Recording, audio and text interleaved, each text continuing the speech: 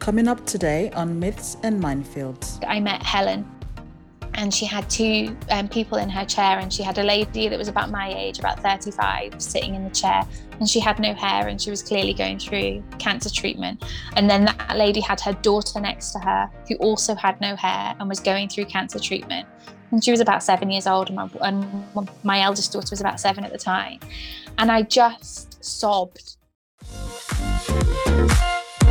Welcome to Myths and Minefields, a talk show where entrepreneurs and leaders share their stories and journey. Everyone has a story, and it is this story that paves the way for others to find their path. So join us every week where we share their successes and failure, myths and lessons learned. Here is your host, Tomi Abibu.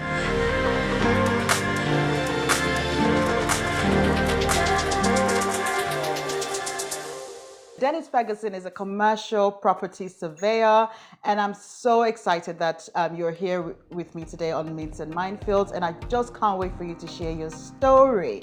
So Dennis, what is your story? What is what actually inspired you to get into this this part of the property business?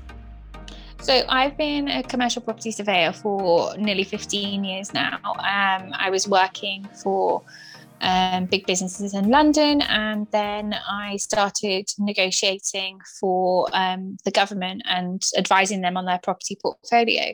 And as part of that, I was negotiating leases in a cancer hospital, and there was big charities there and drugs companies, and there was also a dental hospital and everything like that. And I was negotiating their leases, and I ended up making them like £10 million in 3 months, and it was amazing. And then there was also this tiny little hairdressing salon that was on the cancer hospital grounds, and she wasn't answering any of my emails, she wasn't answering any of my calls, and I couldn't get in touch with her. And it was obvious that she was avoiding me because I was going to be then negotiating her new lease. So I sent her an email, and I sent her a letter saying that I was going to come like on Tuesday at 2:00 or whenever it was. And I just said, knowing that she just couldn't avoid me. And I got there, and so I'd just recently gone through a huge divorce, and I was alone with my children, and and it was a really difficult time, a really emotional time. And plus, my whole family die of cancer too. So, wow. We have a history of, various different cancers, but all of them die of cancer. So being there was kind of, I felt quite stoic, and I was, I felt great because I was making them lots of money, and it was brilliant. And it was an ego booster, and I was being ridiculous. And anyway, I got to this salon, and I met Helen, and she had two people in her chair, and she had a lady that was about my age, about 35, sitting in the chair, and she had no hair, and she was clearly going through cancer treatment. And then that lady had her daughter next to her, who also had no hair and was going through cancer treatment. And she was about 7 years old, and my eldest daughter was about 7 at the time. And I just sobbed. Wow. It utterly broke my heart, and I was not that person at all. I was really hard-nosed at the time because I was going through a lot, and I just wanted to be really good at my job, and I just lost it completely. I was so unprofessional. I was sobbing my heart out. I could just see myself in that woman, and I could see my daughter in that woman, and I was just terrified and ridiculous, and it was awful. And then Helen, the lady and her daughter, they were really nice about it, and they left, and Helen just, comforted me and put me in the chair, and, I sat in the warm chair that the lady had been sitting in, and just talked about, that it just all fell from me. All of my family died of cancer. What if my children are orphans because they didn't have their dad in their life at the time because he was going through a mental health crisis? There was just so much going on in my life that I was trying to repress by being like amazing at my job, and it was just masking the fact that I was a complete basket case and everything was going wrong. And then Helen just started crying and saying, how do you think I feel? I've got nobody to help me, and you're gonna take my business away from me because you're gonna put my rent up, and I'm not gonna have anyone to turn to. And I was just two of my best friends are salon owners. And throughout this journey of kind of building this business, I've also realized that whenever I made money when I was younger, like I've been working since I was 12 years old, but all of that money went to go into a hair salon. It was like my thing. I loved getting my hair done. And also, I was talking today and I didn't even realize it, that when I did like work placements at school, I always went to work in hair salons, even though I had no interest in being a salon owner or working with hair at all. For some reason, I just resonate with those people completely. And I don't really know why, but I just do. So when she said that to me, I just knew that every salon owner that I know are just beautiful, lovely people. And the thought of breaking her business was just impossible for me. There was no way I could do it. So I just vowed then and there that I never wanted to see another salon owner in that position, because they tend to just not ask for help. They sign up to leases that they don't understand, for money that they can't afford, because they love what they do and they just have a passion for business. And I just wanted to make sure that they were empowered and confident and educated on everything to do with the lease from now on, so that they could have the business that they deserve, not just the business that they'd been offered. So that's what I did, and that's what I've been doing ever since. So do you feel that as a salon owner, as a small business, that you were their voice, or is it something that is particularly common with just salon owners or small businesses as a whole, that they don't have this voice or this support system around them to either educate them or help them in some way or the other? Yeah, I think it's small businesses as a whole tends to not feel that they even know who to go to get help. Like, so often people say, I want to have my own business premises and I've been offered this lease. And everyone says you need to speak to a solicitor.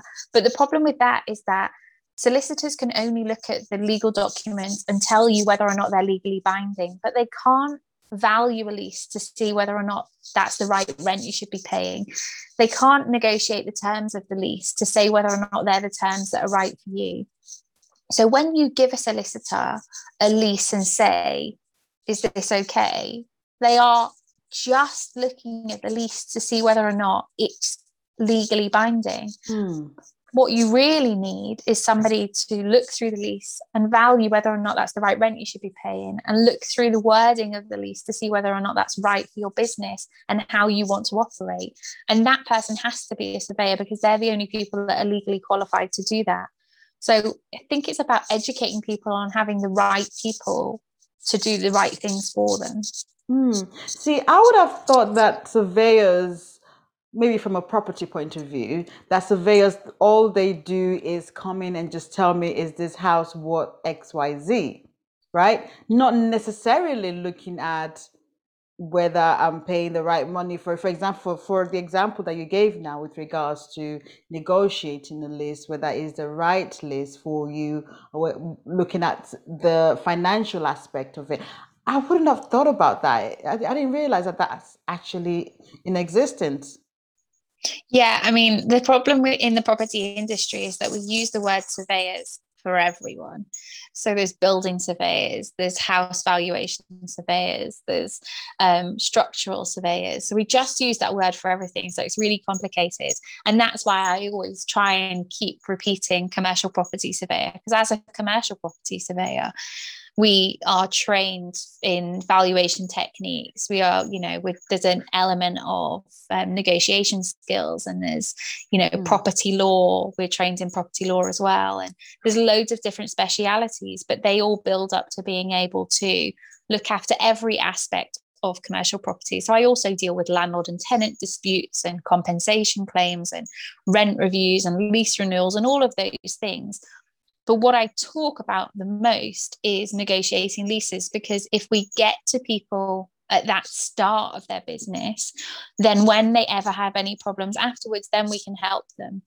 But it's about getting the fundamentals right and making sure that their first lease Sorry, that's my dog. Okay. Making sure that their first lease is the correct lease for them, and it's, you know, the rent that they should be paying and the terms that they really need in order to be able to build their business. Okay. So then would you say then that for example, if I want to start a business like a brick and mortar business, and I've gone to my landlord, the next step before signing anything would be the surveyor, or would it be the lawyers, or how does it work? Yeah, so the steps you need to go through is go and find the premises that you really want. And when you're doing that, make sure that they're the premises that serve your clients or your staff. So don't go and get the premises that are your dream if they don't work for the people that you're serving. So that's where you need to go to first. Then once you've found that and you've confirmed to the agent or the agent or the landlord, whoever is doing the negotiations, that's the premises that you want, then you instruct the surveyor. And the surveyor then will value that rent to make sure that that's the rent that is actually achievable. Because it's fine that an agent or a landlord says that, you know, they want to achieve £100,000 a year, but if the evidence around it suggests that actually they're only ever going to achieve £80,000 a year, then that's what us as surveyors are going to say. You should be offering £80,000. If you really, really want it, then fine, we can go up to £85,000, but it's not worth £100,000 and nobody's going to pay it. And the problem with that evidence is, if somebody doesn't get advice and just pays that £100,000, then that's evidence that other places are worth £100,000 and they're not. It's just because somebody who didn't get any advice just signed the lease without even thinking about it. So that's a problem in our industry if people don't get advice, because it artificially increases rents. But once we've valued it, then we'll negotiate direct with either the agent or the landlord on all of the terms of the lease. So the length, whether or not there's going to be rent reviews, whether or not you're going to have a break notice, and all of those parts of the lease. And we'll negotiate backwards and forwards, and, you know, constantly in communication with the tenant to let them know what's happening and to make decisions along the way, because there's always going to be compromises. And then once we get to the end, we'll issue draft leases. And then that's about the wording within the lease. And that's the bit that I really enjoy, because it's so important to make sure that the wording in the lease really works for that tenant, so that they don't have lots of repairs liabilities, that they can actually get out of the lease if they want to break the lease. Because if clauses aren't worded correctly, then they're unusable. So that's the bit that I really enjoy. And yeah, it's really great that we can save people, you know, 10, 15, 20, 50,000. We know one tenant we saved £54,000 last week. They're great and they're amazing, but it's the wording that makes the difference. Because if you find yourself responsible for lots of repairs or lots of, you know, obligations within your lease, you could be talking about hundreds of thousands of pounds over the length of the lease, because they're 5, 10, 15, 20 years long. That's a lot of money over that time. Wow, that is an eye opener, to be honest, because I know that some people would consider using a surveyor for something like that, but the way you've highlighted it makes it almost as important as you going to your solicitor, really, because as you said, if you're able to save so much money from the start, and then that just reduce your cost overall over a period of time, you know? Yeah, absolutely. And would you then say that from your journey then that have you been able to help as many people? Have they seen the value in what you're bringing to the table for them? Yeah, we're really lucky. We haven't had any tenants at all so far that we haven't been able to help in one way or another. There's always been a financial aspect. You know, one lady, she only booked in for a one-to-one last week about an issue that she was having with her landlord. And, you know, and that's a £99 spend. And, you know, right straight away, we saved a £1,825. That's amazing. But then we have other people where it's a lease renewal and we can't make massive changes. So we're just talking about making sure that the rent doesn't change and that the terms within the lease are perfect for them, and that the wording of the lease isn't changed so that they have more obligations. Those changes are the length of the lease changes. So for the next 15 years, their business is secure. So those things are vital. One lady who came to us a couple of months ago now, her landlord had removed her automatic legal right to renew her lease. She'd been in her business premises for, I think it was 14 years, sorry. And because he'd removed her automatic right and told her that was perfectly normal, she was about to sign that lease. And it was only because by chance she was in a clubhouse room with me that I said to her, do not sign that lease. Absolutely do not sign that lease, because, and her landlord was instructed by, they had representation, and they were represented by a commercial property surveyor as well, and that's against our oath to be able to say to somebody that they should be signing that should be signing a lease that they shouldn't be signing. So it was a very strict conversation between two parties saying, you are not legally allowed to say those things. Do not ever do this again, because it makes for a bad situation in our industry that we should always be doing the right thing, because we know that our landlords and our tenants aren't legally qualified. So they are going to do things that aren't strictly right. And that's understandable, because if they don't understand property law, then they're going to do things wrong, and that's fine. But as a commercial property surveyor and as a solicitor, we should never be doing anything wrong. Wow. I'm very happy you were able to help her, and you found out on Clubhouse. I know. That's amazing. I mean, one thing I've realized of what Clubhouse has done is being able to connect people that on a good day you wouldn't connect with them. It just makes networking easier, doesn't it? It's been so amazing. We've managed to save people hundreds of thousands of pounds from just speaking to them on Clubhouse. And I would have, like, those people would have never have known. They just would never have known. It's crazy. Especially now that, we're sort of going back to some normality where the shops are opening back, new leases might be signed. I think it's more important now than ever before people get too emotional and start signing leases like candies, to ensure that they get things properly, because they might have been off work for a long time, and everyone is eager. I'm eager to be out there now. Fingers crossed, we don't have any strain keeping us back in the house. Yeah, I mean, we're currently negotiating 20 new salons, and I would never have thought that last year when we went into the pandemic. I thought we were going to have to maybe open up to different industries or something, but everybody knows how much they missed their hairdresser during the pandemic. So I'm sure the salons have seen horrible hair. What's in the roots of people's hair right now? Like, it's been, I don't even want to tell you mine. Is it seriously? Because I'm just like, fingers crossed, all these things just calm down. We're ready to rock and roll now, to be honest. I know, I can't wait. And in your journey, in your what you've done so far, the people that you've helped, and how you've moved from where you were till now, what major obstacles have you faced, and how have you been able to deal with it personally?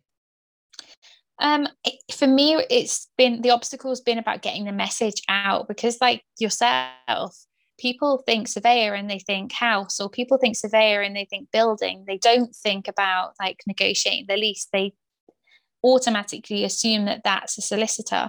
So it's been about educating and just continuing to be visible and always there to help people. So now, because I've helped so many people, it's a snowball effect of they then tell people, Denise can help you, Fine Surveyors can help you. And it's just my name's at the end of people's tongues whenever they think about salons or when they think about negotiating leases. And people just pick up the phone to me all the time, and just ask a quick question. And because they know that I'm there to help all of the time and I'm happy to help them, it just automatically gets people to really know, like, and trust us, and know that we're just here to really, really help. So the first obstacle and the major obstacle is just continuing to educate people and let them know that the advice is actually out there, and that it's not going to cost them the earth as well, because people really worry about how much they're spending when they're opening business premises. They're concerned about, another fee to pay out, another person to consider. So when we come and we say, look, yeah, you are going to have to pay us, but at the end of the day, we're going to save you way more than you pay us, then that makes people think, okay, that's worth it then. Because not only will I save money, but I'll understand exactly what I'm signing up to, and it's going to be exactly what I need out of my lease in order to be able to run the business. But it's just repeating the message over and over and over again, and just getting to as many people as we can. Yeah, and I think what would help is people speaking, voicing out how you've helped them, like testimony, like a video, a 2-minute clip of, this is what I was supposed to pay, this is the help that I got, this is the amount that I saved, and then that saves you from explaining yourself that this is what you're going to save, because people would hear from what you've actually done and the savings that you've helped other people save. Because I know from experience, how landlords can, hike price. There was a particular year where we're supposed to renegotiate our lease, and the fee went up by 20,000. And it was a horrible experience, because myself and my business partner were thinking, how on earth are we supposed to cover this extra cost? Eventually we're able to negotiate them, but my point is, it happens. If you have a brick and mortar business, it's something that happens, and you have to know how to handle it. Okay, so what would you then say then that it's a misconception or myths within your industry with regards to survey? I think you might have covered it, but if you can expatiate on that. Sorry, you cracked up. Your signal went a bit. Can you say that again for me? Yeah, what would you say is like a misconception or myths within your industry? Yeah, definitely. One of the funny things that has come up recently is that when people are renewing their lease or doing a rent review, that they just have to sign up to whatever it is that they're given. And that's so completely wrong. It's a really, really good time to renegotiate the terms of your lease. So when it comes to rent review, it usually does say within your lease that it's upwards only, which is absolutely fine. But that also means that it can be zero increase too. So if, like at the moment, rents have gone down, largely throughout the whole of the country, rents have gone down. There are small pockets where it has increased, but largely rents have gone down. So if you're negotiating a rent review at the moment, my expectation would be that it would be zero increase. So if you get any sort of increase, then you need to go back. Well, the first step that you need to do is you need to issue a counter notice, which says that you're not paying any increase, and then ask the landlord for evidence of why there should be an increase. And the thing that you tend to get back is evidence that has nothing to do with the business that you have got. So at the moment, I'm negotiating a rent review for a salon quite local to me, and the landlord has sent evidence for food takeaways and a Wilkinson store, and what was the other one? Can't remember what the other one was, but they have nothing to do with salons, and she's only able to use it as a hair and beauty salon. So any of those comparable evidence cannot be used. But the thing is, I know that, and I can go back to this agent and say, no, that's not comparable evidence. But a tenant wouldn't know that. They would just be like, oh, okay, well, I have to sign it because that's what next door pays, or that's what Wilkinson's across the road pays. But if you're only able to run it as a hair and beauty salon, you can't sell your unit then to Wilkinson's and pay their huge rents that they pay, or you can't sell it to a McDonald's, because you can do fast food restaurants, and pay their huge rents that they can. You might be lucky and pay it and sell it to like Lee Stafford, or not Vidal Sassoon, but Tony and Guy or someone like that. Mm-hmm. But are they likely to want to run a salon in, a courtyard in Hatfield? No. So it's about knowing exactly what the value of that lease is, and making sure that the comparable evidence is for exactly what you run that business as, or what you're allowed to run that business as. Wow. And the same when it comes to lease renewals as well. That then gives you the option to lower the rent, because then they have to offer you the same terms as you had before, but the rent can change. So if the rents have changed locally around you, then you can actually lower the rent when it comes to lease renewals. But so many people think that they just have to accept whatever they're given when it comes to rent reviews and lease renewals. And it's just not true.